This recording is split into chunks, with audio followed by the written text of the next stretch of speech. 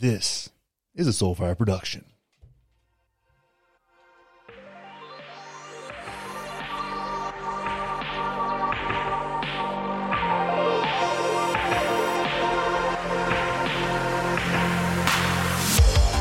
Yo, everybody, welcome back to Thought Criminals. We've got Taylor Ferber on the show today. She is a journalist, a podcaster, a pop culture provocateur. She's been in USA Today, US Weekly, Fox News, NPR, New York Magazine, Huffington Post, and of course, Playboy. That's right. If you want to go see them titties, you can go see them titties. We talk about that. We talked about that Playboy shoot. There was a bunch of great people in that shoot, and it was a cool shoot because it was journalists talking about their experience being behind the pen instead of in front of the camera, which I like. We also talk about Morgan Freeman quite a bit. We get into the Me Too movement, some pop culture fuckery, the death of journalism, just all in all, the chaos that rules our world. And Taylor's super fun, super fun person. She's had Dave Portnoy on her show a few times. We talk about that just a little bit. It's just a really fun conversation. One of the reasons I'm really glad to have Thought Criminals is because I can just have fun conversations that we get into. There's some value here. There's some value. There's some fun stories. You're going to be entertained for a couple hours. I promise you that. But at the same time, like, instead of over at Politically Homeless, where I just have to, like, I get so angry. I get so upset. But with here, I have someone to commiserate with, and we can have some banter, and we can, it's a good time. It's a very good time. And Taylor is a good time. You can find her on Instagram at Talk to Me Taylor. That's her handle. And her podcast is called Cancel Me Baby. And if you can't see where we would align based on our podcast titles, I don't know what to tell you.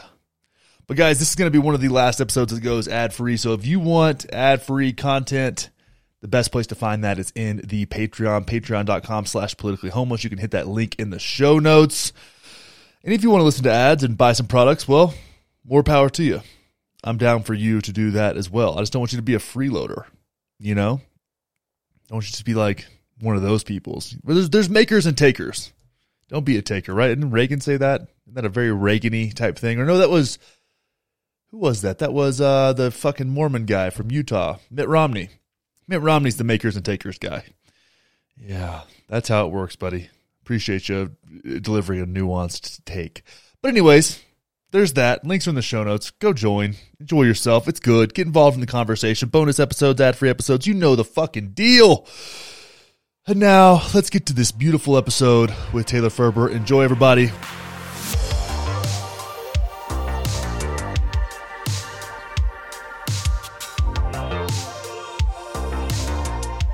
Taylor, you are the second person that I've interviewed ever that's been in Playboy.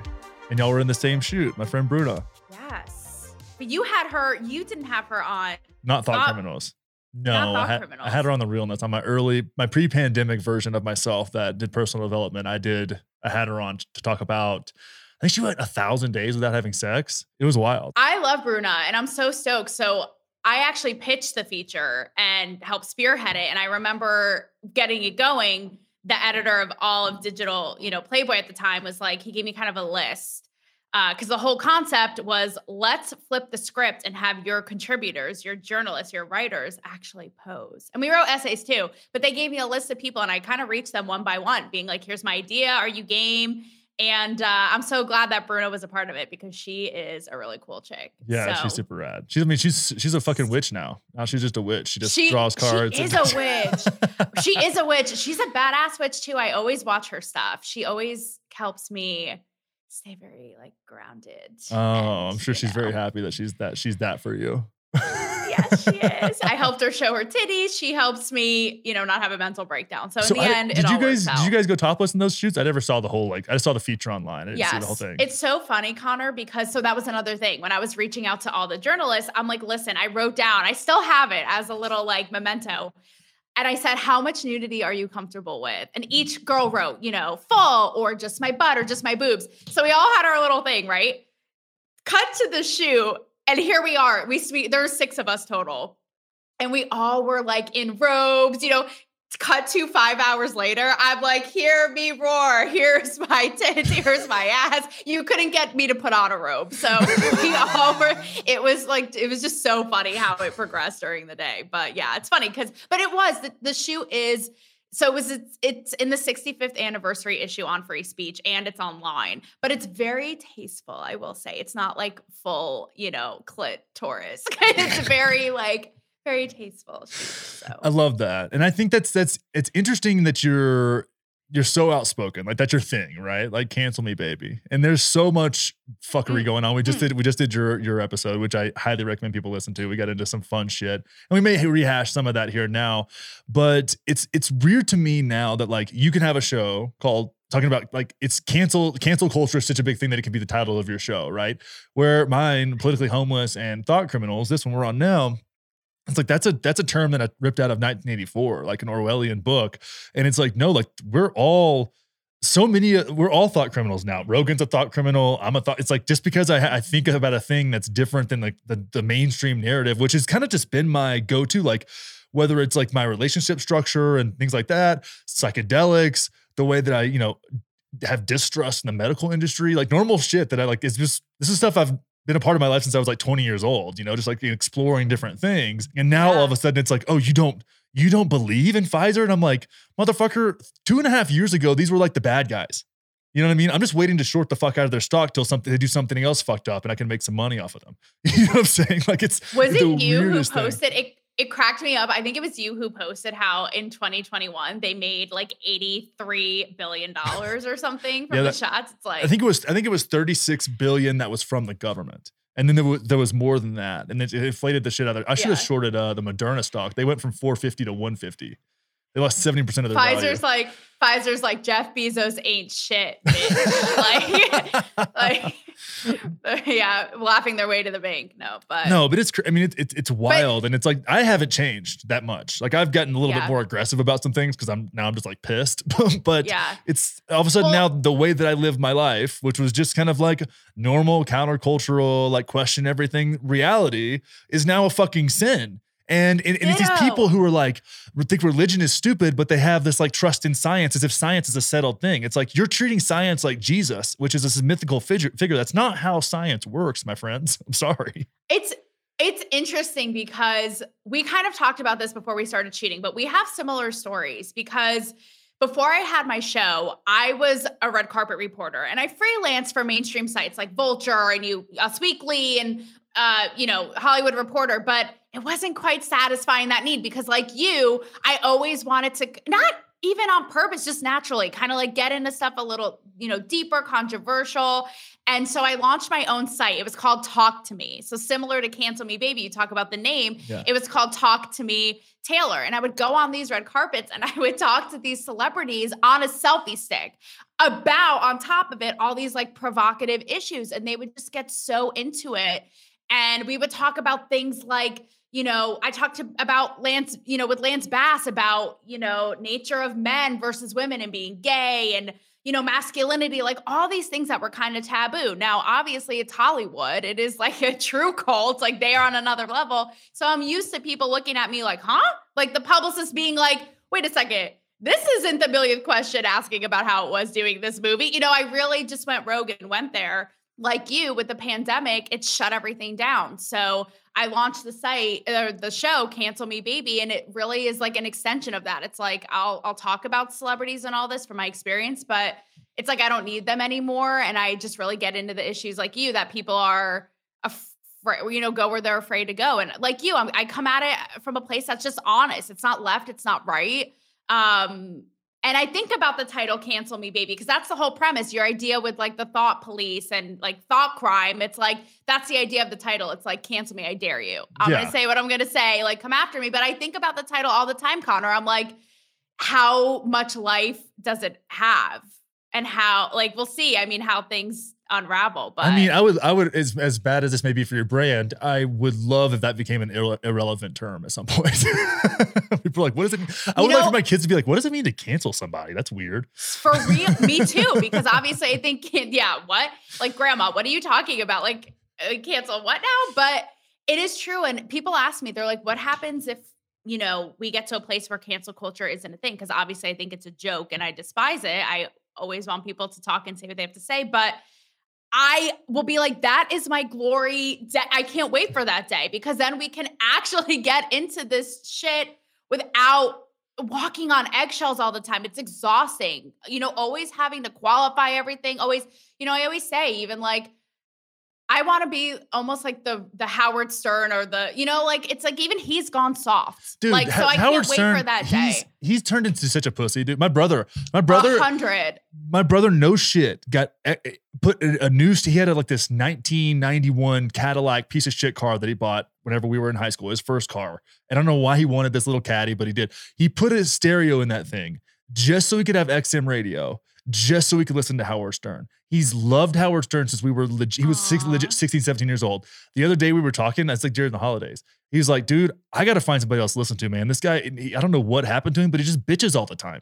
All he does is complain. I'm like, dude, you were the number one guy at a certain point that people were coming after because of what you're doing. And now he's mad about this. And it's like, FCC, the FCC, he did the whole blackface thing. He like fucking went for it. And now it's like, he thinks you're a terrorist if you don't get vaccinated. I'm like, what happened to you, dude? Like where is this coming from? Like, I don't listen. I wasn't a huge fan of him, but I supported him, And then it's like this double standard that exists because now you have fucking Hillary Clinton on your show. Who are you, bro? Like, what is this? So here's what's interesting. I agree. And, again, on one end of it, it's like, that's why I can't wait for the day for all this shit to end because it opens the door even more. I'm like, I will keep going, hold my wig and my earrings, like someone stop me.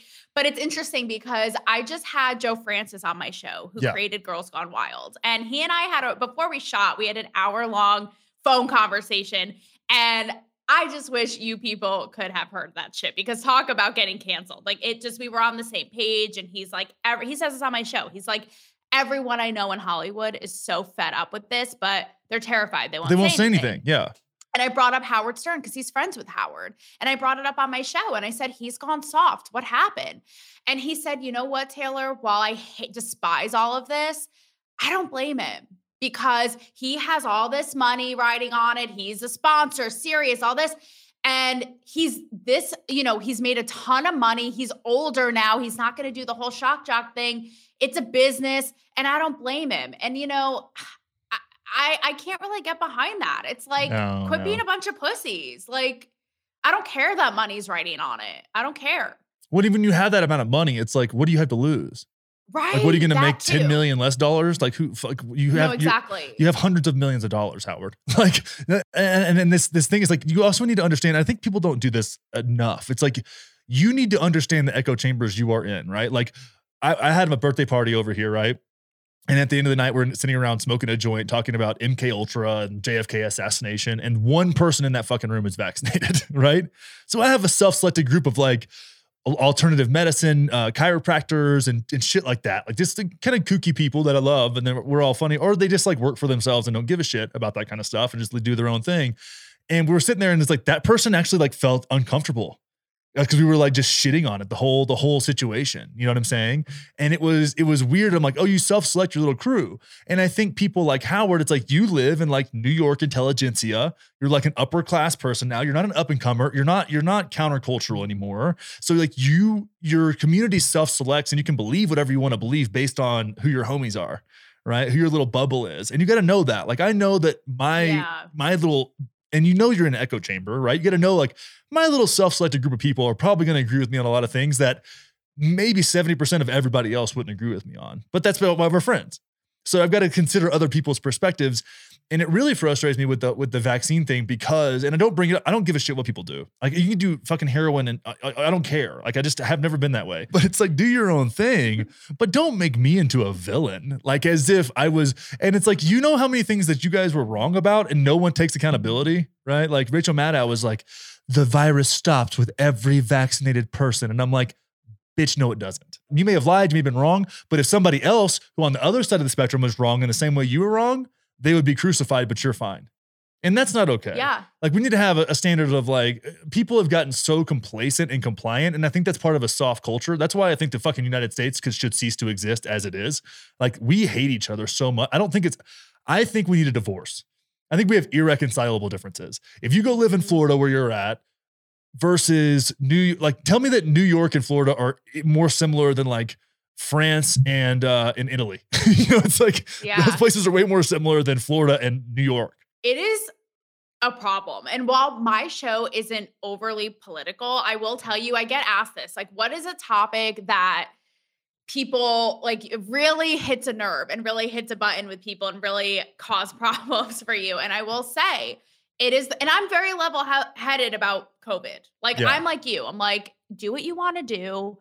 I don't, it's just become so out of control. And that is the topic that, personally, professionally, I've had people like really, literally friends be like, I need to take a break from you and not talk to you. And I'm like, it's so crazy because it's like, I come from a place of common fucking sense. And I'll even say things like, Whoopi Goldberg before the whole Holocaust debacle. I don't know if you know this, Connor, but she was a prime example of someone who just bought into the hysteria. And she said, I got vaccinated. I didn't go outside. I got boosted. I got 15 shots. I got this. I was Bubba Boy. I did, like, I communicated via carrier pigeon, but somehow I got COVID, right? And so she's like, everybody go get your vaccine, your boost, and socially distance and wear a mask. And I'm going to myself, again, common sense. Like, this is the kind of thing I'll say on my show.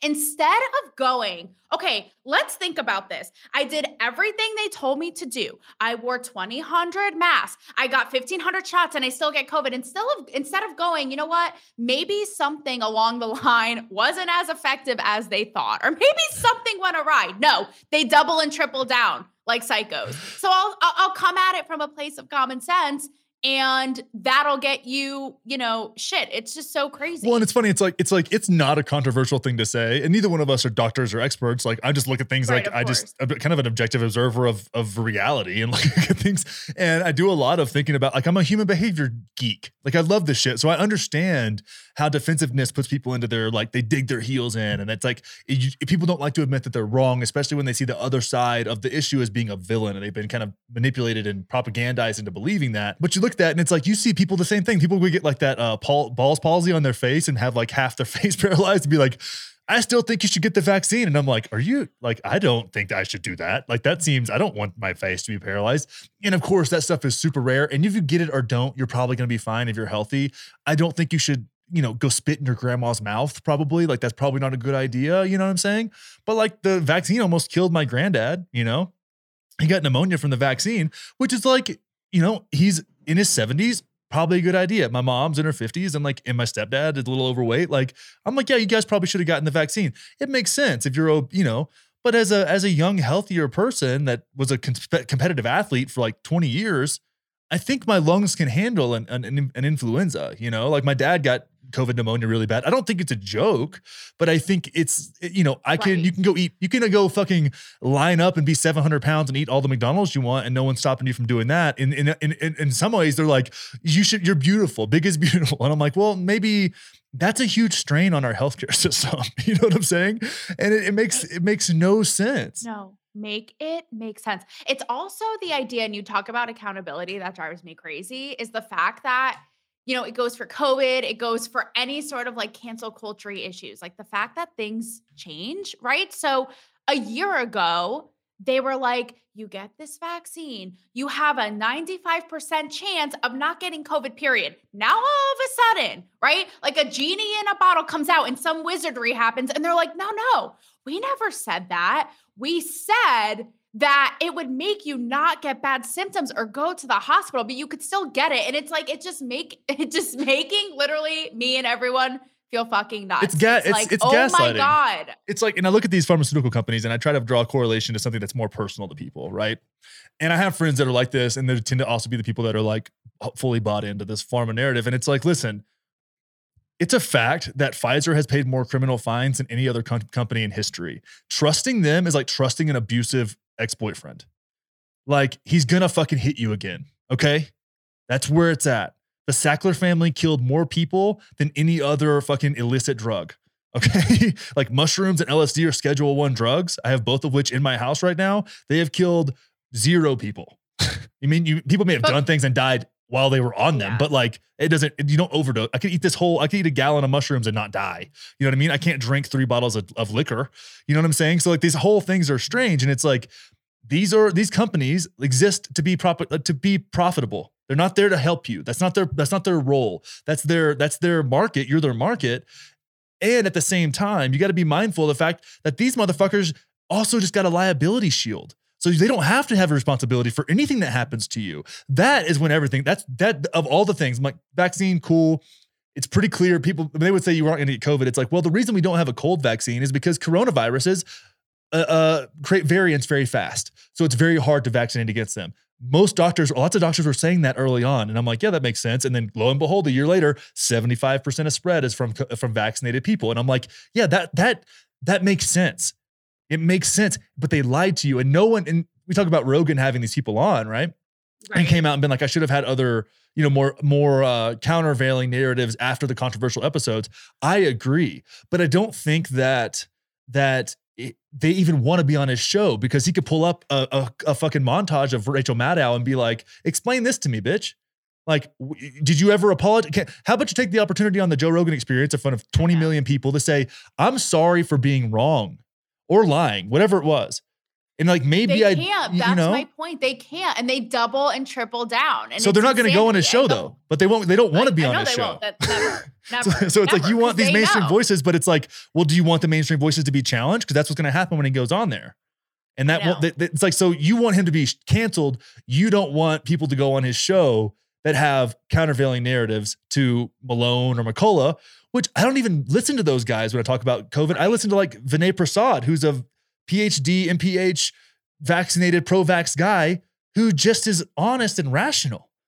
And I'm like, okay, good. But they won't, because there's such a double standard. We all know this. And people just have their blinders on so much. Again, it goes back into the like, I did all this, but I still get COVID. And so go do all this, guys. It's just like, it literally is such a circus.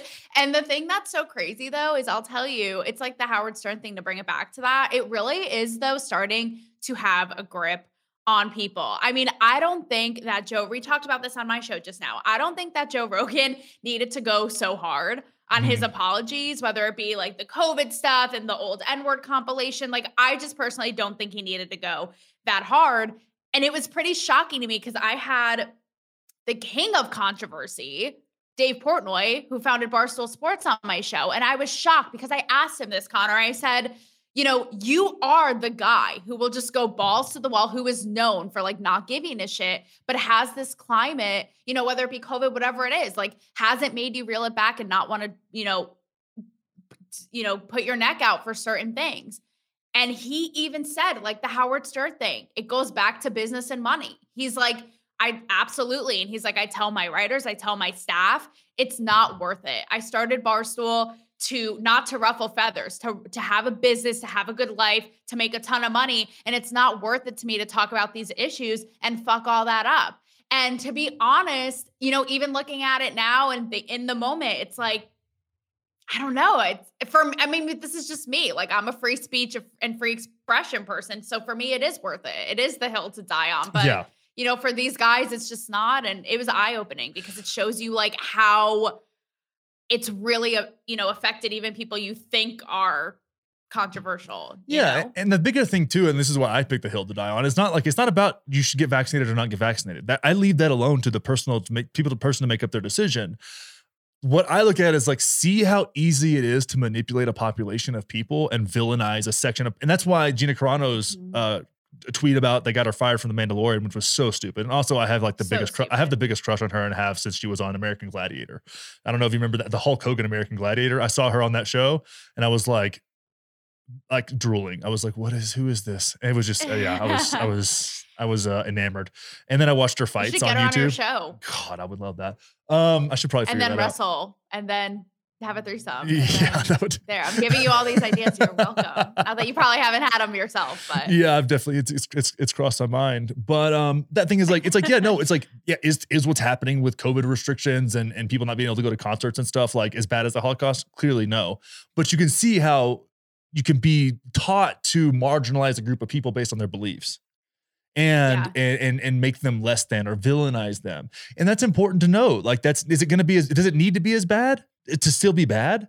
You know what I mean? Like, is a fender bender bad? It's still bad, even though it's not a rollover. You know what I'm saying? It's like, We got to be mindful of how this is all happening. And I just want people to be able to, and I don't expect everybody to be a fucking critical thinker or an intellectual or figure out the science. I think people just want to go to work, do their thing, raise their families, and have a fine time and whatever. Like, that's what most people are at. So it's like, they're just going to do what they're told. I don't think that like you're a sheep.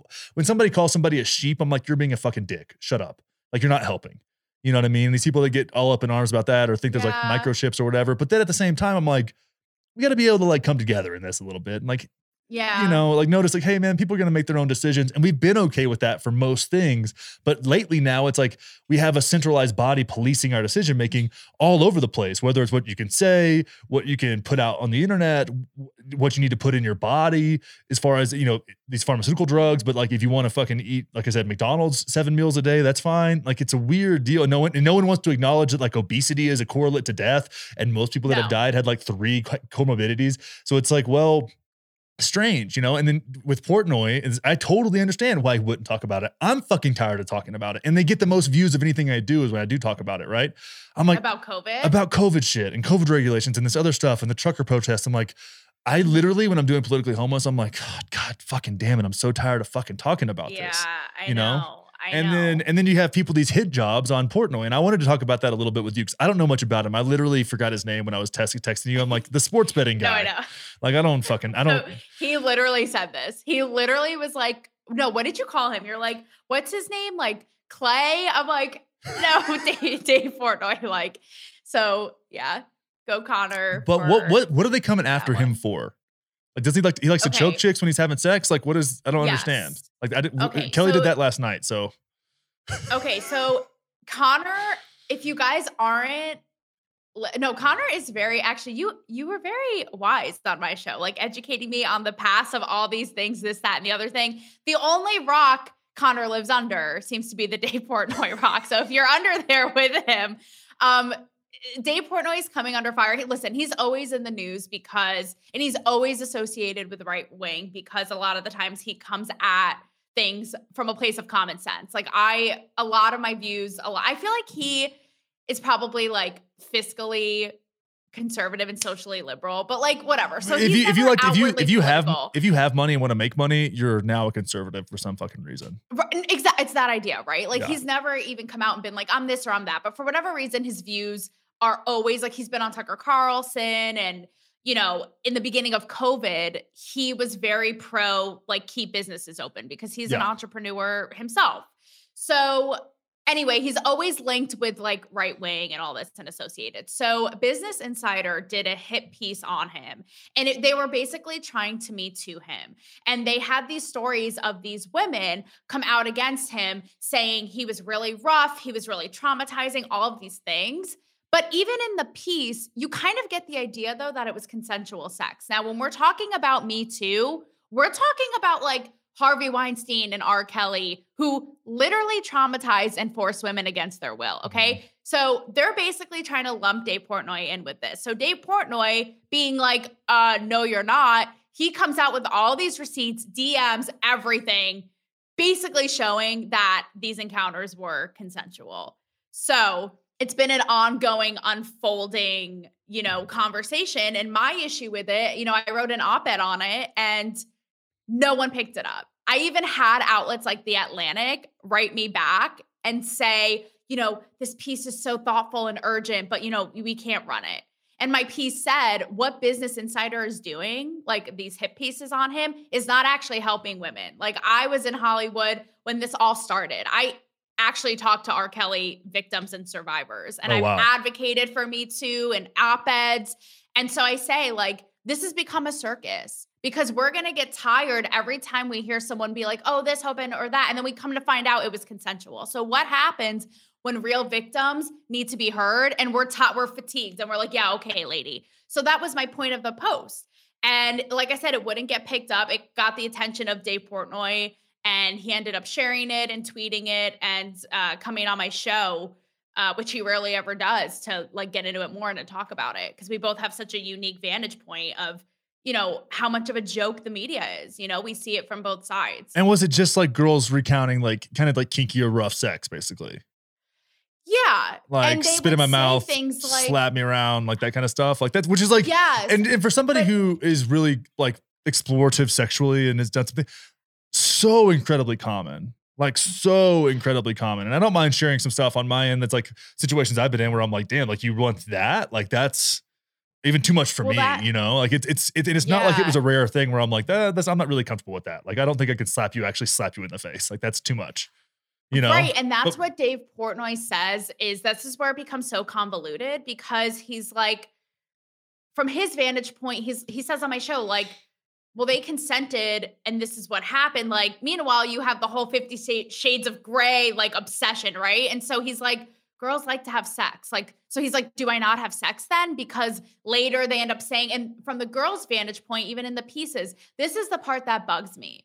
They'll say, I was so intimidated. I was afraid, you know, he was so, you know, abrasive and I didn't want to upset him and I didn't want to come out. So his, you know, huge fan base would come troll me and come after me. And that's the part that upsets me because while it is so gray, it just waters down the power that women have. Yeah. And that's what bugs the shit out of me. It's like, think about the life-changing decisions. Like we have the decision right now, the irreversible choice to change your fucking gender. But you're going to sit here and tell me that you couldn't say no to someone during sex? Like you have the choice to abort a child. You have the choice to go into war and carry a gun and kill someone. So it just bothers me that it's like when it comes to sex, suddenly you have no authority or autonomy. And again, I know it's not so black and white. I know that there are instances like the Harvey Weinsteins, like the R. Kelly, where it's like they literally force you against your will and will destroy your life. Mm. But this isn't that. And so it's a really big problem to conflate the two,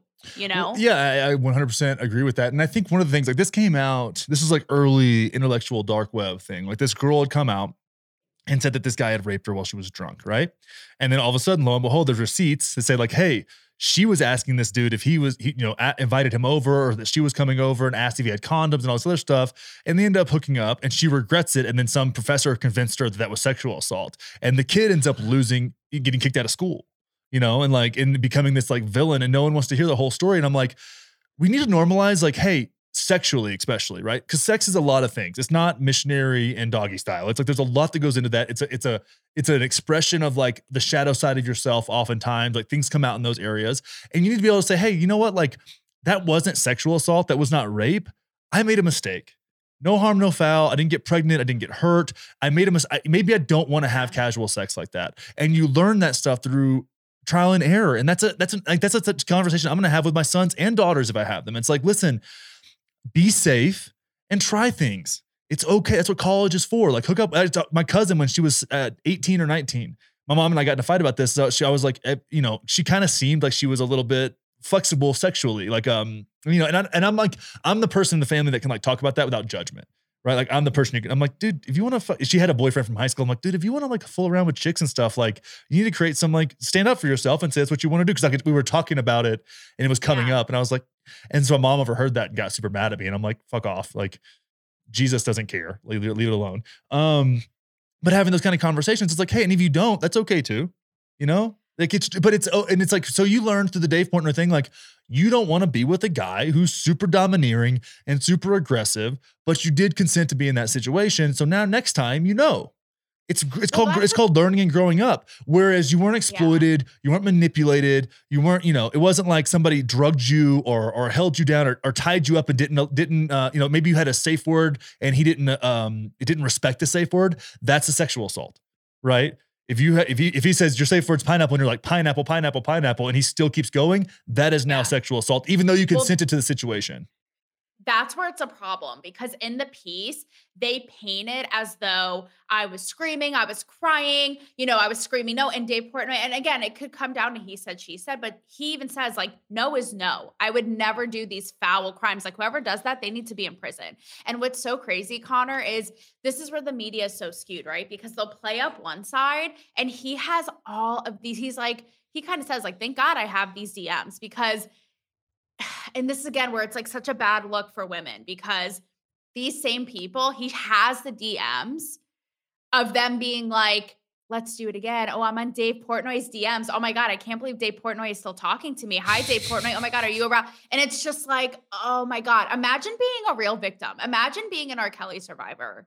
And you're like, really? And this is where the media cherry picks, because where is all the energy on that? No, it's only like them saying how traumatized and all this or that. And I don't know if they were traumatized. Well, and let's be serious about like fucking human trafficking, dude. That's a real problem with real people being exploited. Yes. And you're going to sit here and talk about like, oh, the consensual sex wasn't what the girl wanted. So this originally happened in November. Now, Business Insider did a second hit piece on him just last week or something with more women. And again, like on the base of it, right? If you acknowledge any of this, you're anti-women. This is why no one picked up my op-ed, because like you can't challenge it or question it, right? Because no. Every woman is right. Every woman, you know what I mean? Every woman is telling the truth and is right, and that's it. But one of the women in the piece literally say, I consented to the sex, but it wasn't the sex I consented to. And that's where it's like, I'm sorry, what? So, like try telling that to an R. Kelly survivor. Try. And that's where it's infuriating. And I want to go into something too. This is a kind of a controversial take of mine, and that dovetails nicely with this. I get frustrated with the term victim or survivor being used instead of victim many times.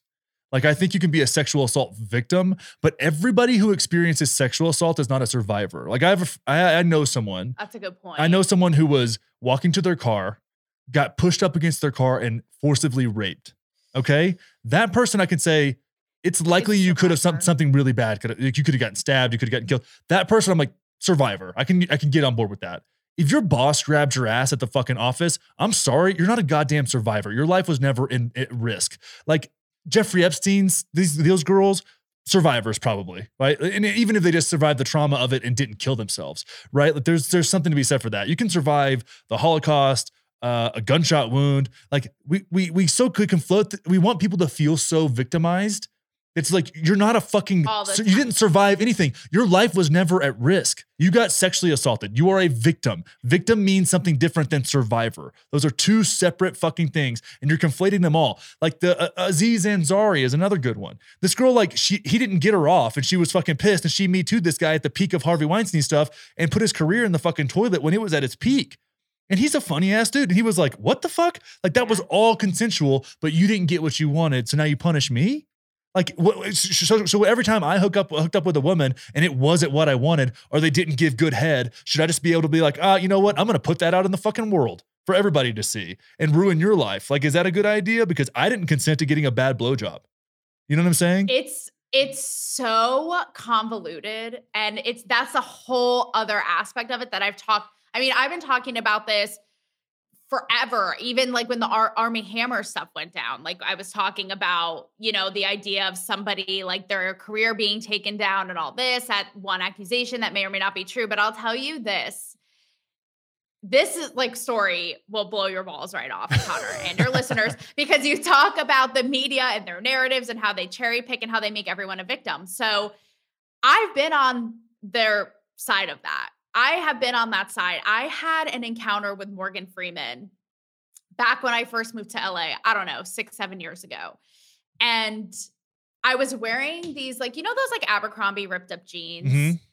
And so I was sitting next to him. It was me and a group of reporters around a table. And Morgan Freeman, I always find myself in these situations, but he sits right next to me, right? And he's looking at my jeans as if like your grandparent would be like, what the fuck is going on with your jeans? Like, why are there pieces missing? Like, not in like a creepy, like, ooh, Taylor, sexy jeans. No, it was in a totally and Morgan Freeman is kind of like grandpa way. He's like America's grandpa. And he has that sort of like hippie personality anyway. Yes. And he's like a grandpa, right? Exactly. So it was so funny to me that after we had done our group interview with him, I put this is like back before cancel culture. You could never get away with this now. I put my phone up to him and I said, Morgan, is there something you want to say about my jeans? And he looks at them and looks at me and he's like, again, like a grandpa. And he goes, wear them, baby. And the whole room like laughs and we high five. It's all on camera. I have it on my YouTube, right? Yeah. So here's what I mean with the media and their narratives and the victim narrative. Cut to, I don't know, a year or so later, he was on the end of some allegations, Me Too stuff. So I was contacted by this outlet called The Blast, which is kind of like a TMZ.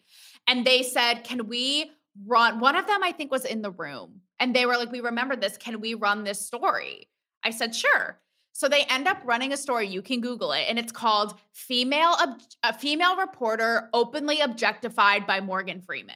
Oh. See, trying to paint me as a victim. Jesus So what Christ. did I do? So I'm like playing mental chess and I'm like, okay, bitch, it's on. So I ended up writing an op-ed in Playboy saying, excuse me, I was totally okay with this. I had so much fun. I don't feel like a victim. So who are you to paint me as a victim? Like that's how far they'll go. And that goes into the whole Dave Portnoy thing. It's like they will extrapolate anything and it's sad. Yeah, and it's all for clicks, man. I mean, it's the to me sometimes it's like the dying kind of breath. You know, like the last dying. Like if you ever watch a gazelle get killed by a big cat, you know, like a cheetah or a lion, it's like that last little kick that they're already, it's over, it's done, but they just try one last little bit before the end. That's what I feel like. It's an act of desperation for something that's like it's the dying breath of an industry. Because journalism's fucking dead. One of the best journalists out there right now is Russell Brand, the dude from what's that movie? I know. Forgetting Sarah Marshall. I know. Yeah, Get Him to the Greek. Same thing. These schnozberries taste like schnozberries. Like that whole thing. No, that was that what he was doing when he was scratching the paper or sniffing the wall? I don't remember, but that's Super Troopers too. But anyways, but yeah, it's like he's doing some of the best journalism out there, you know. And you got guys like me who are like, people are like, oh my God, you're so refreshing. And it's like, I'm a fucking asshole with the microphone who used to do self-help. Like I just cared about this stuff and didn't really ever talk about it, and now I'm fucking pissed. Because my life got fucked up, and I'm spiteful of this whole situation, and all these things are going on. So many things. I mean, wars in the Middle East, a genocide in Yemen, and you're sitting here talking about some silly ass bullshit because you don't have the balls to actually be a journalist. Like journalism, there's like 5 real journalists in the world right now. 5. It's so sad. Wretched. It's wretched. I know. I mean, yeah. And it's American story. And American culture is just like degrade and eroding. It's fucking weird. I know. It's sad. And it's sad because and really quick, like my last thought on all of that is like what you're saying with the money-making machine. It's like, it's sad because it's like, they know they can make money off someone like Dave Portnoy. And it's like, if you really wanted to help women, like, why don't you interview people like pull a Ronan Farrow, bitch? Why don't you interview people who had their lives destroyed by like a Weinstein or an R. Kelly? But no, it won't get clicks. So it's just sad. But to your point, it's funny because people tell me that all the time. They're like, you're so refreshing. You say exactly what I'm thinking and no one else says it. And it's people from all walks of life, same with you, like all sides of the, you know, political aisle. But try telling that to the editors I'm like, what don't they get? Like, what don't they get? You know, I was in the mainstream for so long and I always felt like I was fighting, like going up this uphill battle, trying to get pieces published, trying to interview this person about that. And it was like before its time. It's when they were in their little groupthink boxes. They're like, no, Taylor, no, we can't run that. No, we can't do this.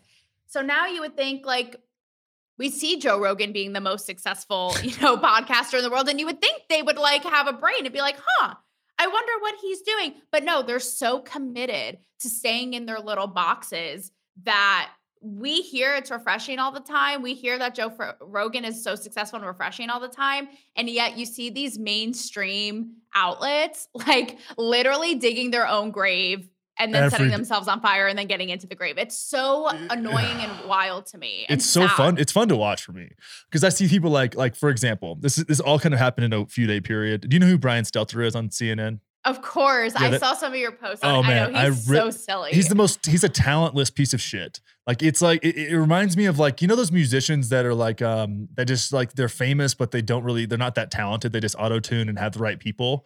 He's like that, but for news. Selena Gomez. No, I'm just kidding.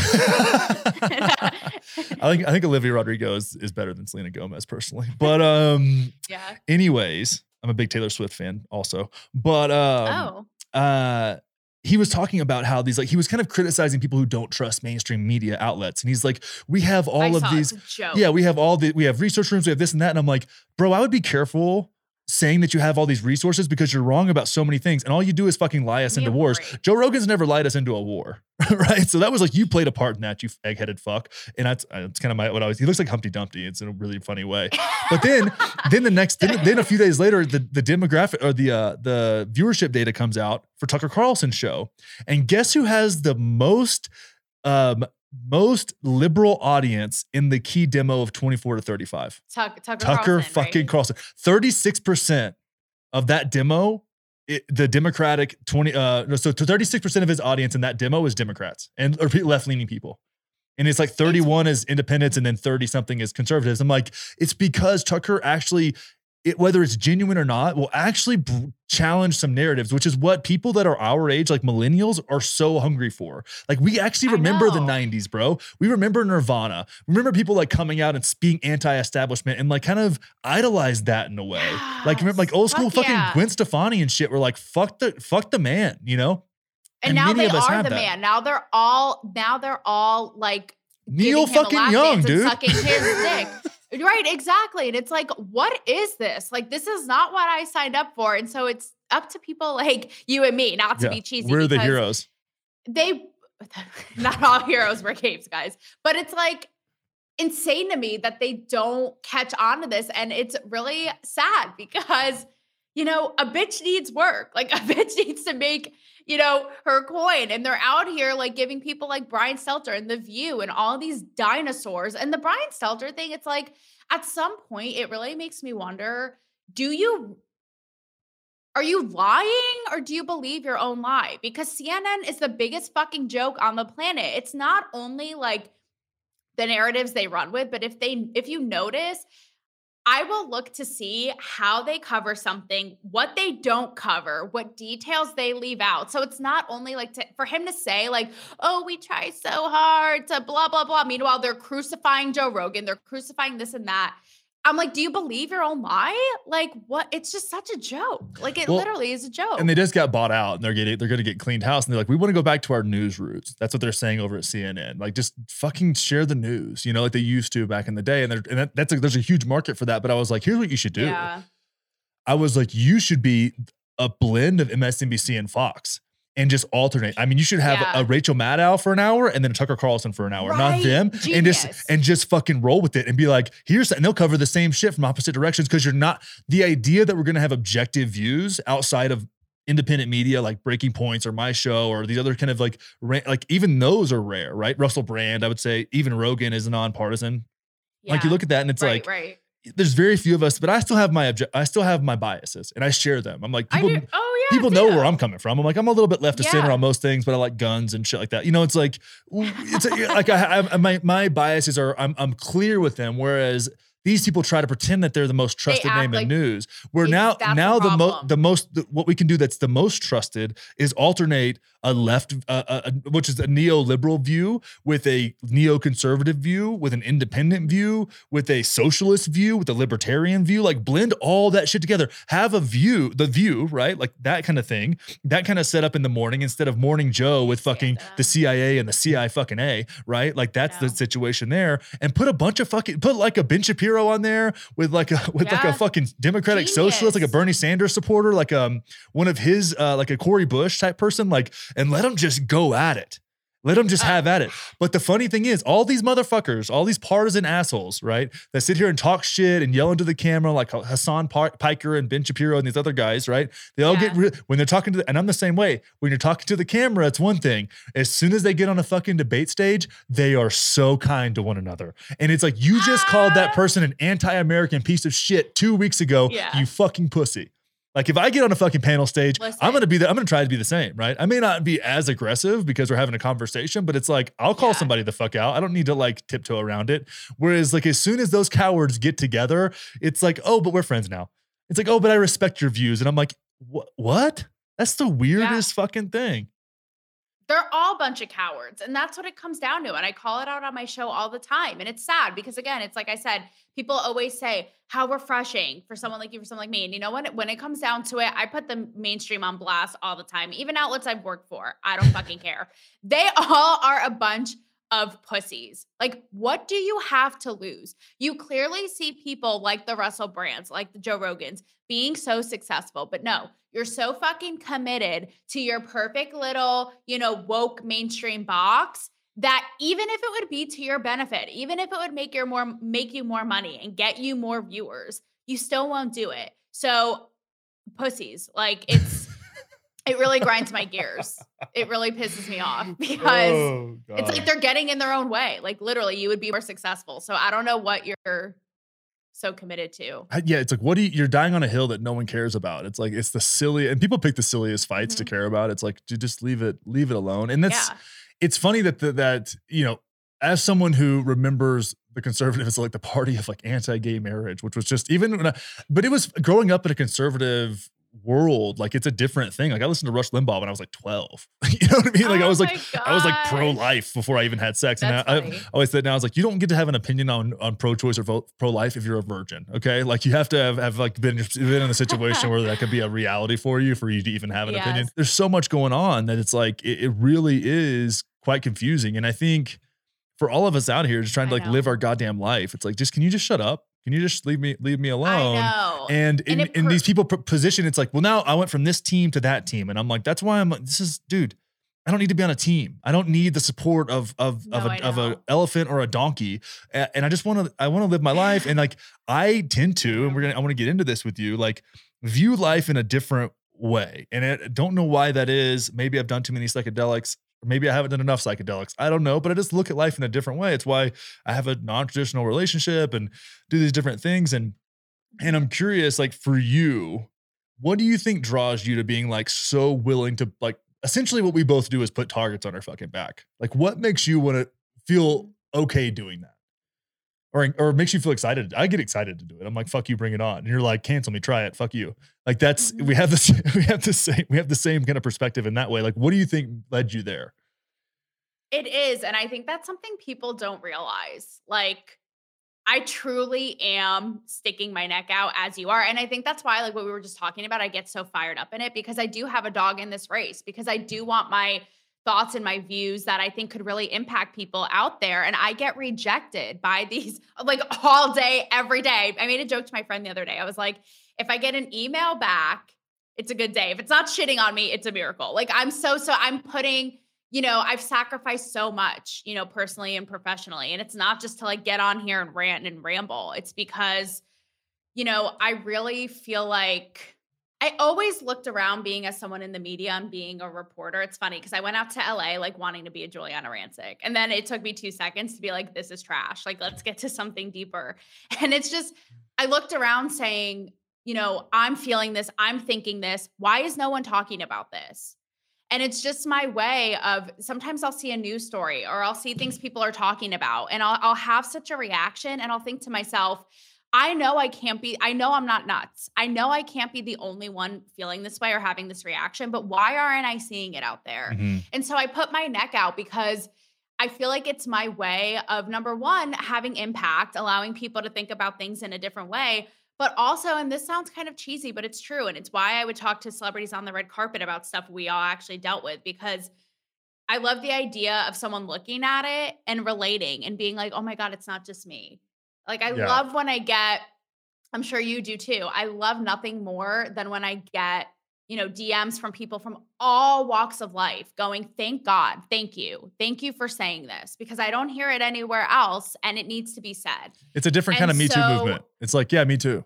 Like I feel that way too. Kind of, yeah. And that's what drives me. It's like kind of, getting to the truth of things and cutting through the bullshit and having that impact. It's just really important to me. When I think I'm really grateful for people like you, because you take it from a different perspective as a woman who's been in Hollywood, as a woman who's been like dealt with some bullshit and been around these things. It's really refreshing to see it. And you're so like outspoken and ridiculous, which is one of the things that we talked about Candace Owens earlier and how she was kind of railing against feminism. And you kind of had this take where feminism allowed Candace Owens to have her own talk show and to do these things and to be a boss bitch and speak out loud and have these controversial opinions. And then what does she just go like shit on it for clicks because she thinks that there's some kind of government conspiracy theory of a bunch of white dudes who want to like make their children subservient. I don't know. It makes no sense. And I'm curious, like, why? Like what? Maybe I'm looking at it from a different perspective because I've never been a woman in media, right? And I think there is a part of that. But she's got this big name, and she's making hella money. She's married to somebody who's wealthy.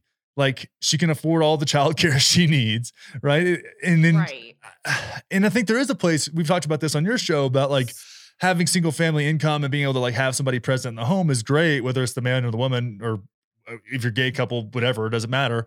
Like having someone around for your kids is great, but like why pick that fucking hill to die on? Right. Here's why I think, and that's actually a good question, is why. Because I look at her and I just react. I'm thinking what you're saying literally doesn't make sense. She basically says feminism is evil and it's the government's way of taking women away from their household so that the government can manipulate and corrupt your children. And I think at one point she literally says in this rant, she's been on this tirade on Instagram in the last week, but she says something like feminism will make you miserable. And it's a good question to ask why, because I just react right away and I go, you literally are benefiting from this bitch more than anyone I know. Like you have it popping in home, you have it popping at work, you're making a ton of money, you're killing it, whether you love her or hate her in the talk show game, you're probably going to run for office one day. And I imagine that you'll be successful. So you are benefiting from this. So exactly, it's like, why is this the hill to die on? And I think here's why, because I've been following her stuff. And a lot of my viewers say this too. They're like, I used to really love her, but everything lately with this bitch is a conspiracy theory. Like everything is like the government is out to get you. And I consider myself like a bit of a libertarian. I'm like, can you just back the fuck off and let us live our lives? So I could understand where she's like, back off. But I think it kind of piggybacks off of her thing lately. She's been on this really, and some of it I appreciate, but she's been on this deep dive against vaccines beyond COVID, how now she has a young child, she's having another one. So she's becoming privy to all of these vaccines that they're trying to just like force on her kid. And she's like, wait a minute, why? So I think since she's gone down that path, now she's like, see all the things that they'll do so this way they can corrupt your kids. So I feel like it's just like gone down this rabbit hole. And I'm just like, talk about just talking to talk. It's like, but are you even making sense? Like, but she's the same person that'll defend a for-profit healthcare system, which is the reason that her kids need 160 vaccinations because they're very, very profitable. It's like, are you criticizing capitalism?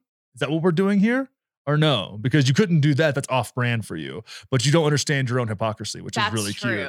That's actually interesting. Yeah. That's interesting. Cause she will say like, all of this is big pharma making money, blah, blah, blah. But right. It's like, it's funny. Cause it all kind of like falls in on itself.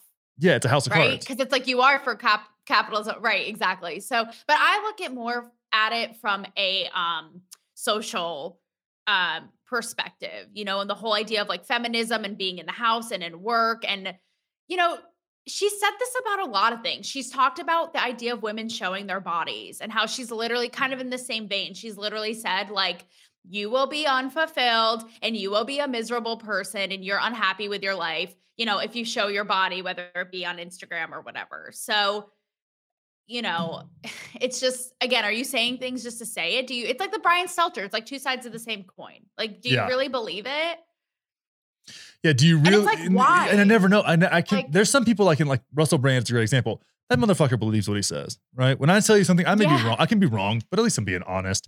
I can't trust her to do that. I can't trust her to be honest. You know what I mean? Like I can be wrong about things. Maybe I say something that's offensive and wrong, but I'm open to hearing the other side of the story and I'm open to being wrong.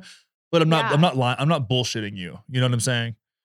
I just feel like with her and like with people like her, there's no nuance. Like they're so just like inflammatory. And even like take the example, right, of you're a woman and you're going to show your body and you're going to be miserable. It's like, as someone who's in Playboy, I can acknowledge both things. Like I can acknowledge that showing my body was a really, it was what is it? It's a dream. It was a dream come true. It's something that I always wanted to do. And it was so empowering. Now, am I on Instagram on a G-string, in a G-string every day? No, because that's just not fulfilling to me. And I do think that, to Candace Owens' point, there is a side of it now where it's become like so over the top sexualized, so shameless. It's becoming younger and younger, and it's too much. So it's like, I can understand both, but with her, she's like, you will literally hate yourself and like, it's just, it's just I mean, they can be like shit like that. Like, for example, let's just use casual sex as an example. Like casual sex, it can be really great if you know where you're at, if you know what you need,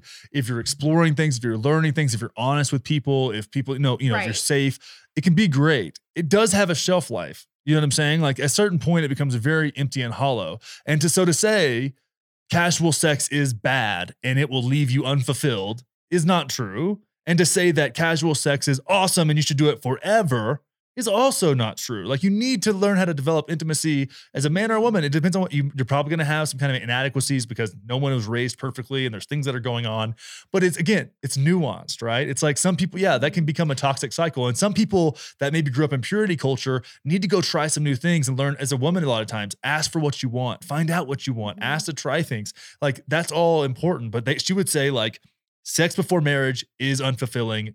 You will be worse off for it, which is fucking stupid. Right.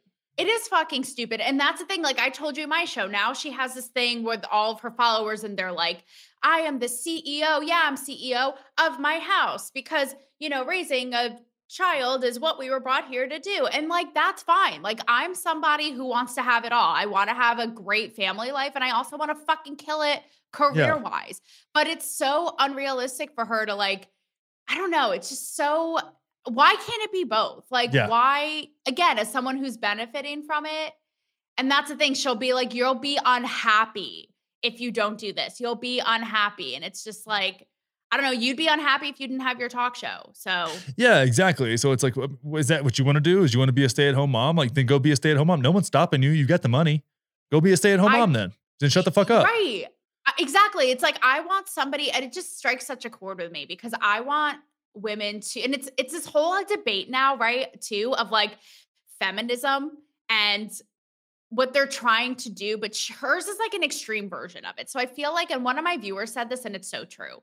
What they're trying to do is, I feel like in the name of quote equality, is make men like women and women like men. And I feel like there is truth to that. And I'm somebody who loves men being masculine, and I love being a feminine woman. Like I love that we can like respect each other and have our different roles. We don't have to fucking be like one another. Like men don't have to become pussies and vice versa to respect one another. But now you have like Candace Owens, and it's like an extreme version of that. It's like, okay, woman, like you don't want to be like men at all. So we're going to have you make banana bread all day and you'll be happy. Okay. Like it's a backwards, like extreme version. And it's the same those roles. The same people that are like, I'm the CEO of my house, whatever, cheering her on. And it's like, but then the same thing is like, and the government's like, you need to take a vaccine. It's better for you. And they're like, quit trying to tell me how to live my life. And it's like, but Candace Owens just told you to quit your fucking job and go stay at home and, be barefoot and pregnant in the kitchen. And you were fucking cheering her on for telling you how to live your fucking life. How about both of you guys shut the fuck up and let me live how I want to live and figure it out? Because maybe I will, maybe you will want to, we'll have a kid one, but you know what? I want to spend more time with my kid and be super present. Or maybe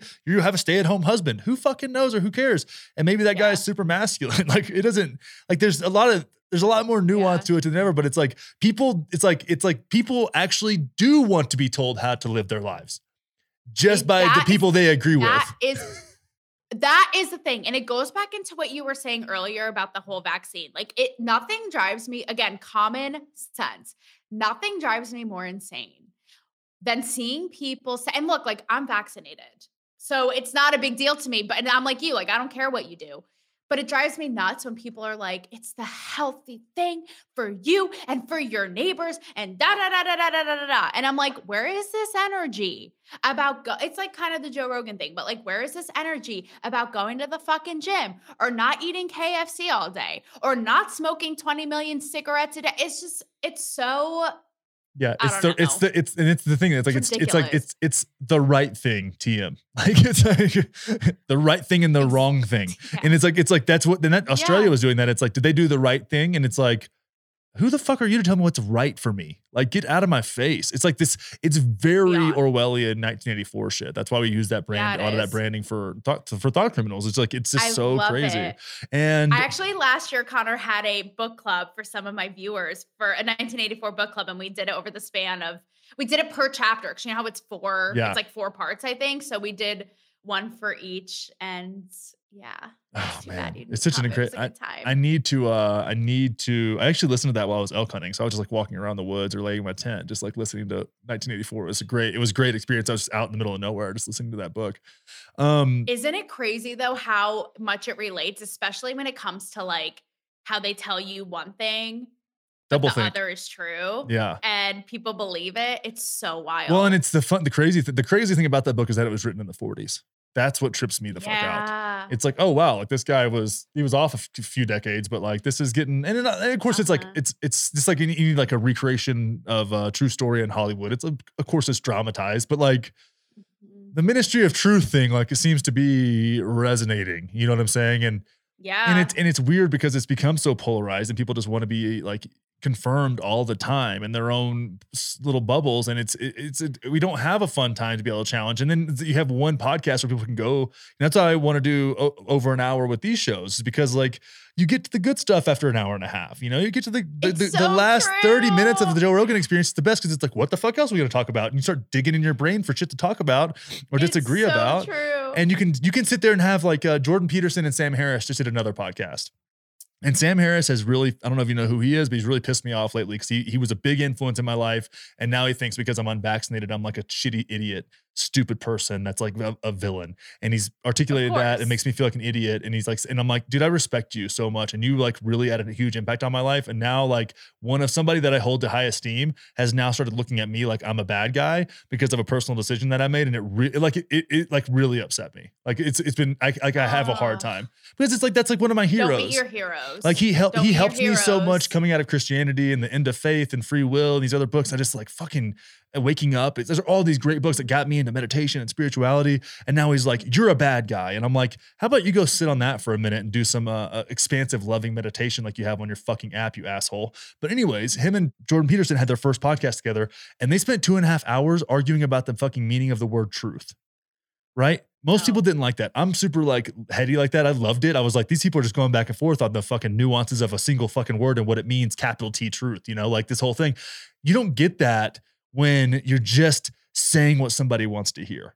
You don't get that kind of thing where you're like down the goddamn rabbit hole where shit just like your brain's in a pretzel and you're like, the fuck, I don't even know. What is reality anymore? Like you have, like, that's fun. It makes you question your existence. It makes you question all these things. And that's like, to me, a more fun way to live, you know, it's like, 100. Oh, like what is even real? Like that can be a problem. It's like, well, there's gender real. And it's like, shut up. Like we're having a philosophical conversation and a thought experiment here. Like, don't take it too seriously, but like, what is perceived reality? You know, like why?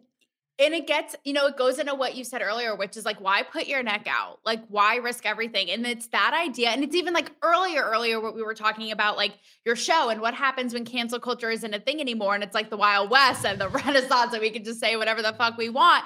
And that's what it's all about. It's that idea of like, again, it sounds cheesy, but that idea of like starting conversation and like community and like that always to me was just, I don't know. It's like an impulse. Even when I always joke, like even when I was in college, they would always joke. We'd be sitting around the dorm, like drinking, whatever. And they'd be like, Ferber can't even have a moment of silence because I'd be like, all right, guys, like 2 truths and a dare, or like never have I ever, like getting to like the core of shit, you know? So I just find it, you know, fascinating. Yeah. And just humans we're fun. We're a fun little weird creature that kind of like, we're like kind of enlightened, but also kind of monkeys. And it's like we're in this weird middle place where, and even just like cultures, how they evolved is crazy. That's one thing that I really feel like about this like kind of whitewashing of culture is really strange. It's like we came from Africa, right? And then we went everywhere as a species, right? It's like the race of humans. And then you have like these people over here and these people over here. And they kind of came up with a different way to live than these people. And then all of a sudden, fast forward to several thousand years, and now we've got airplanes, so we can just like fly over there and fly over there. And we started mixing all these cultures together, which at the beginning was really chaotic and problematic. Like, you know what I mean? It's like, oh, we'll steal them and put them over here and put them to work. Like that was fucked up. But now we're like, whoa, like you can go somewhere else and it's like a different that's fucking cool. Like, that's really crazy. And like the idea that's so novel that we have not very often, not very long in human existence have we been able to just like see that. It's like, oh, you guys came up with a completely different way to look at this thing than we did. Wow. Like that's cool. Like let's take the best of both and like figure it out. Yeah, it is cool, but on the flip side of it though, I feel like, the dark side, and this is like nothing revolutionary. People talk about this all the time, but on the flip side of how fast we're moving and all the technology, it's so much information and Hmm. it's too much and it's so overstimulating. And, not to get dark, but I mean, like look at all the young people, committing suicide. It's so much and it's so overbearing. And I always like on my show, I'll always reminisce about old school nostalgia, whether it be like riding your fucking bike or like film. I always loved watching, like, I saw Friday the 13th for the first time not too long ago because I hosted an event in LA for its anniversary. And I loved how they like looked so pure and they didn't have phones and, the old school just like way of being. And I think, it makes me sad. It makes me sad for future generations because like, what happens? How far do we go? I mean, literally, it's like we're losing grip on even how to fucking communicate. What, VR sex? Like, Yeah. it's just all of it. I don't know. Yeah, It's moving it's a little strange. too fast. And there's a lot of people are longing for that, and you see that in media, right? Like Stranger Things. I love Stranger Stranger Things is a great Things. So show. that It's got the first season's incredible. Second season's pretty good. Oh, I but know. it's like it's always 30 years behind, right? You want like it's like that's like late 80s, 90s nostalgia, right? And then Yeah. now the 90s are nostalgic, which is cool because I would live through those. So I was around for some of that shit, which is like if you look at 70s nostalgia, like I wasn't around. It's all conceptual. Like Back to the Future was 30, like that was 30 years before. Right? It's like always that Right. 30-year gap because people can kind of look back on it, but it's far enough away that you just kind of idealize it, you know? And you Yeah. look at that and it's like, yeah, there was a time. I remember not having my cell phone. I remember the first text message I ever sent. I was like 16 or 17. Remember it's like, Nextel? didn't have that. Oh, Nextel wasn't a thing out there. No. It was like, I'm like out there in the In Texas. cornfields. No, we established this in my show, guys. So I'm from Connecticut. So Yeah, Connor she doesn't get the rural enlightened Texas. me about, yeah, he enlightened me about the rural ways. But yeah. What is next? Is that just I a forget. self? I think Oh, it's so like Nextel. So it was like the cool thing when we were in high school and it was a cell phone. It was literally like a block of cement. But the cool thing about it was you could just hit the side and it was like a walkie talkie. And I wanted one so bad. And my parents were like, no, bitch, you're not like, but it was like all the cool kids had it. And you would just bleep like a little walkie talkie and talk to each other. It was That's the so coolest thing. ridiculous. Wow. I mean, It's this comes so awesome. far, but it's like I'm in my phone all the time. I'm in my phone all the time. And I'm like, dude, I just wish I could go back to when that wasn't the thing. And we had to like call each other. I had to memorize I was around, I had to memorize my friend's house numbers. And I had to call and be like, hey, so-and-so there. Do they want to come out and play? Like, I don't know. You know, it was just, And I even don't in know. terms of like sexual exploration, I remember when we were growing up, we would play games in the neighborhood, like capture the flag, whatever. And then like it would get to that hour and we'd be like, okay, show for show. Okay, you show me with the guys and the girls. Like you show me mine and I'll show. And what is it now? Like text? Like it's just, I don't know, like do they pass notes? Well, if you Like, watch it's it, just- I feel like the show Euphoria does a good job of like summing up like the extreme of what it is now, which is it's like, Jesus fucking Christ, I'm glad I didn't have to deal with that. You know what I mean? Like, So I haven't seen it. I have to Oh, watch it. I'm like, dude. I know it's funny because people always say like for someone who like pop culture is my wheelhouse and my world, I'm behind on a lot of things. But I've heard it's fucking nuts. I mean, I've only seen the first season. I think that was kind of enough for me. They just handle a lot of complex. I think Zendaya is great. I think I like her in that show. She does a good job of Yeah. dealing with. It's like an addict teenager. It's heavy as fuck.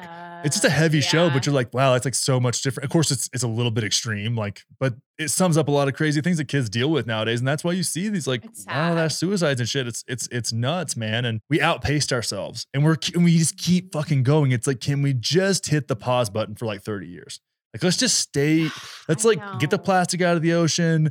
Let's like deal with some shit, you know, like let's make progress where we need to, but maybe we don't need to like overdo it anymore because we're becoming irrelevant in the world that we're creating. And it's really strange. It's Mhm. so weird. And then you have these debates on like, I think there's too many people on the planet. I'm there.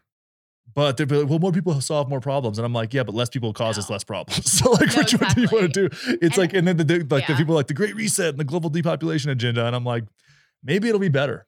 Maybe that's what we need to do. Fuck it. And everywhere is crowded. I'm over it. Yeah. Everywhere's crowded. It's becoming more expensive. Fucking everywhere you go. Yeah, it's crazy. Over it. But you know what's funny is we are having, I'll talk about this on my show. I mean, we aren't having, like people are settling down later. We're not having kids as much. I mean, by this time, our grandparents had what, like a flock, like Yeah. 1,500 kids by now. So In a we're house. They had a so house and they were crazy. 25. And it's like, it was funny. I actually Yeah. watched this video the other day. It was Jake Tran does like mini documentaries, and it was the guy who owns like Dior and all those brands. Like he owns like a lot of, I don't know, like all of them, all those like luxury brands. And the reason there was a rise in luxury brands is because, and they became so profitable when he was buying them before this all happened, is because people were getting married later, which means they were making more money and being single, which meant they could start spending money on themselves. And a lot of times women, men, whatever, would buy these fancy clothes, right? Like Versace, these other shit that created this huge market for like quality, like fancy handbags and stuff. Whereas our parents' generation before that, they had kids at that age, they were doing other things, they were spending money elsewhere. And you could see that dictated in the market. And this guy is the third richest man in the world, I think. Is like crazy, some absurd amount of money. And like owns museums and a super yacht like Jeff Bezos's that has a yacht attached to the yacht, like one of those things. And it was just like, oh wow, like I never thought about it from that perspective of like, I think getting married later is awesome. I think I'm so glad I waited till my mid 30s to have a kid. Like these are really, I think it's good. You know, I got to figure some things out. You have kids? No, we're working on it right now. Oh, that's what I thought, because that's what you said in my show. Oh, so I'm like, got it. Okay. Yeah, You're yeah. just saying But hypothetically. it'll be, Got it. Okay. I'll be in my mid 30s when the child exists. But it's one of those things where it's like, I like that. But then you have a bunch of people generally on the right being like, if you're a woman who's after 25, you're now past your prime and you are the problem. And I think that is so incredibly odd to me. I'm like, dude, no, that is not the case. You need to have your life. Like and now if you had kids young and that's like, and there's women out there that absolutely love that life and that's for them and it's fucking awesome. And I'm like, I'm rooting for them just as much as anybody else. And I'll be very clear about that, but it is a personal choice and there's not like, it's freedom. Yeah. Like, what do you want to do? It's freedom. Period. But this is the thing. And this is where I talk about like the pendulum, right? And the extremes and like feminism going to the other side, because I would see this in Hollywood and even still in interviews I'll do, because I'll have celebrities every now and then on my show, or actors doing movies coming out and stuff. And it's the other extreme of that, right? Like you have the Candace Owens being like, yes, like Betty Crocker is my spirit animal, is the way to be. But then you have the other end of it of women being like, I don't need no man, period. Yeah, work all till the day I die, CEO, blah, blah, men are trash. And I just wish that we had more people saying like, you know what, I'm going to fucking do both and I'm going to thrive, because that's what freedom is having, you know, in my mind, for women to have it all. I mean, that's what I want and that's what I strive for. And it's like, it's too much of both extremes, I think. Yeah, and I think that some things, everything comes at a sacrifice, right? I think that our culture now does not want to acknowledge that, like, if you want to have kids, that is a sacrifice of certain things. If you don't want to, that's also a sacrifice of certain things. Yeah. And you might make the wrong decision and be 50 and be like, man, I wish I would have had kids, or man, I wish I wouldn't have had kids. Like all of those things happen to all kinds of different people, and that's okay. You know what I mean? But like, we just need to acknowledge, like, it doesn't matter what Jordan Peterson's great about this. Like, life's a game of sacrifices. And Mark Manson talks about this too. It's like, you literally are defined in your life by what you will sacrifice things for, because that dictates your values. If you'll give something up to do something, then you value that thing. And if you won't, then you don't. That's true. It's fucking straight. It's that straightforward. Thank you for saying that, because it really hits home. We talked about it a little bit before we hopped on here, and we talk about like why we do what we do. And it's true. Like I don't share with my viewers, but I've sacrificed so much to try to succeed and go down this path. And it's true. It's like what you are willing to sacrifice just shows, exactly what's important to you. It will if you do that, and like you just look at that and then like, that's what my values are. Don't, because you'll say your values will just say, if somebody says, what do you value? You'll just say the platitudes. But look at what you'll fucking give up in your life. And then that goes every way. No. And that's much more complicated than Jesus said this, or men are bad, or whatever the fucking colloquial terms are. I'm curious, because you asked me why I do what I do. Why do you do what you do? I honestly feel like I have a little bit of a responsibility too. I've spoken a lot and like been controversial a lot and been in front of groups. I mean, I was a CrossFit coach for a long time. So I spent times in front of groups of 5 to 50 people, several hours a day for years, and learned how to do that and speak to people and like teach. I was able to make complex things simple. And people don't think about that from the terms of like weightlifting and gymnastics, but those things are complicated and sometimes kind of dangerous. And you got to be able to make them simple enough to resonate with people, but also fun. And I really enjoyed making complicated subject matter like relatable to people. And then that really made sense when it came. I was pretty politically engaged. So like that made sense after everything went away. And I was like, my business kind of doesn't exist anymore to just do this. And I was like, I'm very comfortable being an asshole. I'm very comfortable being the dick. I've been that way my whole life. It is what it is. It's actually been a problem more than but now I'm like, I should leverage this personality trait and just like go for it. And I really do care about people. And that manifests in me being a dick to other people sometimes, but it is what it is. And I like say what I think. And I think that that's, like I'm resilient enough to do it, so I feel like there's a responsibility for me to do it. Because fuck them. Rad. I feel like you also have I do too. I feel like you have a little like stick it to your man chip on your shoulder. Mhm. Obviously they're coming, which you said, you're like, it pisses me off, XYZ, but I have that as well. But from the vantage point of, like, again, like the media and entertainment and just how, all of it, like the hypocrisy and how fake things can be and all that. So, well, you even asked me about the Oscars, and I was like, I have no idea what's going on there because I don't even think that the movies that they like are good. Well, that's what's funny. So Connor and I were kind of like spitballing before this, being like, all right, what are we going to talk about? And it's funny because the Oscar nominations came out this week, and that is the point in and of itself. Case in point, it's like no one cares. So I'll talk a lot about, as someone who was in Hollywood, like I've been to the Oscars. I've been to all the Oscar parties that, that are so exclusive, and they were a highlight of my career and they were awesome. So I can see it from both sides, but now it's like, it's kind of the same idea of what we were saying earlier with the networks. It's like, you guys got to get a little creative because no one cares. Yeah, and I was at my friend asked me, he's like, will you do a segment as a pop culture expert on the USC entertainment, station to talk about the Oscar noms? And I'm like, sure. And I did it, but I talked about this. It's like, no one cares. You guys are so out of touch. Yeah. And like no one even knows what movies. We haven't even been able to go to the fucking movies. So what, like, I mean, what?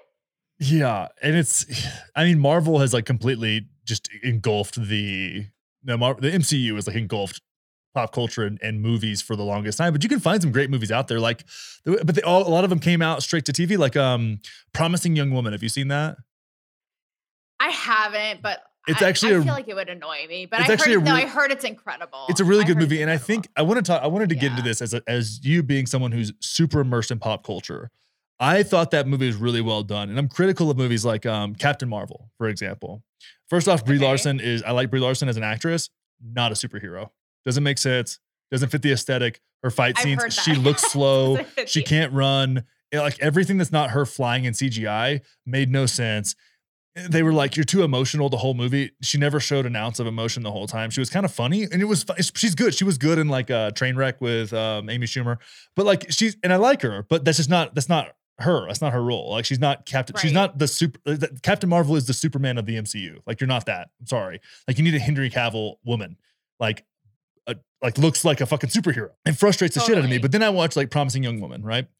And it's a woman, like it's about this chick whose friend was gang raped, and then committed suicide. And her like personal vendetta, and she's like, it's super fucking dark, is to ruin these people's lives. And the way she does it, the twist, the story, the character development, like the tension, also real, also good. And the way it all ends makes sense, right? Because what happens now is a woman in a movie now is indestructible, incredibly smart, has like the chick from the Star Wars movies. I forget her name. I didn't watch them, but like the Rey chick. I didn't watch them because it's like she doesn't have a struggle. She just is like, I'm good at everything because I have a fucking pussy. And it's like, what are you doing, dude? Strong female lead. And it's like, dude, they fucking love that. Strong female lead, but it's like everybody. You have to go through a thing to get the power to do the thing. You can't just have it. If you just have it, it's boring as fuck. Like that's not fun. Yeah. Like you need the hero's journey exists for a reason. You know what I'm saying? And it's like, even Thor, for example, the quintessential masculine fucking hero, like went through the darkest time, lost his eye, his mom got murdered, his dad died, his brother betrayed him, all these other things. And he went from being an egomaniac to being like funny Thor, like it's Thor. But he's still an egomaniac, but it's fucking Thor. So he can be, but it was like, there was a story there.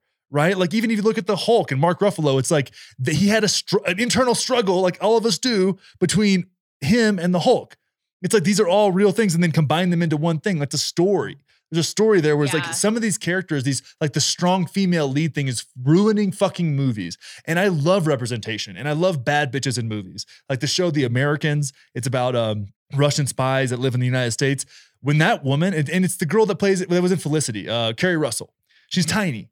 But when she beats a man's ass in that show, it's not because she overpowered him. It's because she was a better fighter and more cunning and would like have a weapon. And it was like, not like she just like punched him and he was like an accommodating stuntman that just fell down. It was like, you know what I'm saying? Like she manipulated the shit out of him. Yeah, she like got on his back and totally fucking broke his neck. And it was like, oh, that's a real thing that could happen to somebody who's an untrained fighter. You know, like if she's a professional, that's how it would go. Like that's how a 130-pound UFC chick would beat my ass, you know? Right. Yeah, proudly. No, it's that whole thing. And it's like of everything going so extreme, right? So it's like now, and even it's like Netflix, it's like they have a strong female lead category when you're browsing. And it's like, get over yourselves. It's that idea now of like everything going so extreme and women are perfect and women da to your point.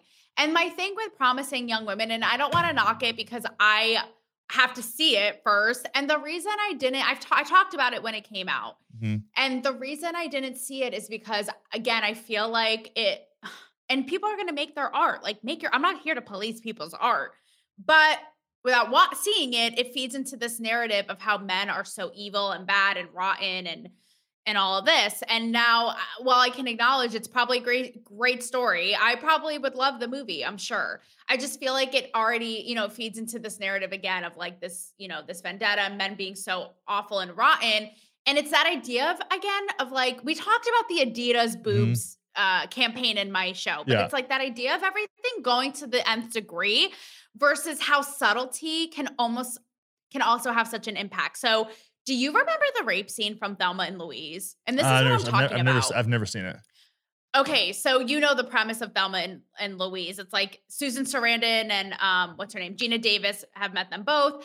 And it's just, that to me is like an iconic female fucking movie because it's these two women like running away from their problems. And in one of the opening scenes, one of them, this is not a spoiler, this is the premise of the movie, but one of them is almost raped out in a parking lot. And it's so like hard to stomach. It's so jarring. And the rest of the movie is them like taking ownership and like till the very bitter end. If you've seen it, you know what I mean? Like calling the own shots in their lives. And that to me is like so powerful. Again, not that almost rape scene was subtle, but it's like, it was so powerful, impactful. And then what happened after and how they really like took control. And to me, it's like that speaks volumes. Mm-hmm. Now, I don't know comparing it to like A Promising Young Woman where that is the entire movie and that is the whole thing. But I don't know. Again, it's just that idea to me of how like we go to such lengths now in so many ways, like to such extremes to prove a point. Yeah, 1000%. And I think one thing that I even told Kelly when we watched that movie, and I was like, that was really well done, is that they didn't make the male characters all villainous pieces of shit. Like there was a guy who you would think in the whole movie is like a really bad person. And then she finally gets to the point and he's like racked with guilt, hates himself. All he wants is to be forgiven for fucking up. Like he was like, and he was, but these other guys, like some of these were like, the situation was, it felt very real. It didn't feel like, like in a lot of these like strong female lead movies, all the men are just complete clowns. Right. Whereas that was more, more like there was like redemption stories within the men that had done wrong things, like really bad things. And were like trying to figure that all out. And like, there was some redemption and there was some like understanding of nuance. I thought it was really well done from a man's perspective, looking at like, they didn't just make, because my first thought was, all these men are going to be fucking rapist, asshole pieces of shit. And it was not like that at all. And I was okay. They balanced it out in a way that actually makes sense. And and you can connect with that because that's how real people generally are, Right. Like you're not just like these strong female lead movies are just, it can be done. And like I said, I love a bad bitch. I love a bad bitch led movie, but like Wonder Woman and Captain Marvel, that ain't it, dude. That is not it. I have to just, and I also want to qualify with Thelma and Louise now that I'm thinking about it. It was rape or almost rape. I can't remember if it actually happened, but either way, but I have to say, I actually thought Wonder Woman was cool. I actually went on the set of Wonder Woman. Did you? I covered it for Fandango. Yeah, and I talked to the, Gal Gadot and Chris Pine out there. And that was really cool. But I actually felt like Wonder Woman was a time where I was like, oh, it doesn't feel like it's trying too hard or is preachy. Like I left being like, yeah, I'm a I don't think it was motherfucking woman. I don't think it was Wonder Woman's fault. I just the DC movies, like they had an issue. They like did it's all the DC movies had the same problem. It wasn't. I love Gal Gadot or Gal Gadot. That's how you say her name. I always say I think Gadot. Gadot, but I Whatever. Yeah. Gal, I think she's badass. I love her in so many things. I just think it wasn't. And again, it's not the actress's fault, right? It's not anybody. It's like this is the writer issue. This is a writer's room of a bunch of coddled children that aren't good writers that are trying to write these big budget movies and they're just not. Yeah. It's not landing. It's not these actresses are zero. You know, I mean, Brie Larson's not a superhero. Gal is she has a superhero physique, personality, aesthetic. Like she fits that character really well. You know what I mean? Yeah. She can carry a movie like that. Here's the thing with Hollywood. It's not even Hollywood. It's all of pop culture. It's the Adidas with the tits. It's the obese, people in Cosmo. It's like, I miss the days we talk about nostalgia when it was like subtle, cool, and it made a point. So like when women were fucking badass and they didn't need to, they just were. And we saw it and actions speak louder. They didn't need to be like, I love playing a strong female lead because it's like, we fucking get it. So I think they need to like reel it back and get back to that subtlety because it's like, it says more and it speaks volumes versus, again, I just talked to an actress about, who's in a new Amazon rom-com about like the quotas in Hollywood now, right? Like, oh, we have to have it this, we have to have it that, we have to have it that. And it's like, why do you have to make it a point? Just do your thing and like keep it moving, people. Okay, so to your point, right? Like the time where it's like you didn't have to be told it was a strong female lead. But you were strong. Like think about Sarah Connor in Terminator and think about Sigourney Weaver in fucking Alien. No one had to tell you that either one of those broads was a strong female fucking lead. Okay? And people don't realize this. Sarah Connor was the lead in Terminator. In both of them, she was a huge, that's her thing, and her character development is outstanding. And in the first, she's kind of a feeble, scared woman. And by the end of the second movie, she's a fucking bad bitch. And she does not give a fuck. And that's like, no one had to tell you that Sarah Connor was a badass. No one had to remind you. They showed you she was a badass. Same thing with Sigourney Weaver and Alien. Like that was a crazy movie. And people don't think about these old action flicks, but those are strong female leads that no one had to put in a category on fucking Netflix for you to understand it. You know what I'm saying? Thank you. Well, it's not only that. It's not only are they categorizing it, but now they're going backwards. And it's like kind of like what we were saying with the Dave Portnoy, Morgan Freeman, all this.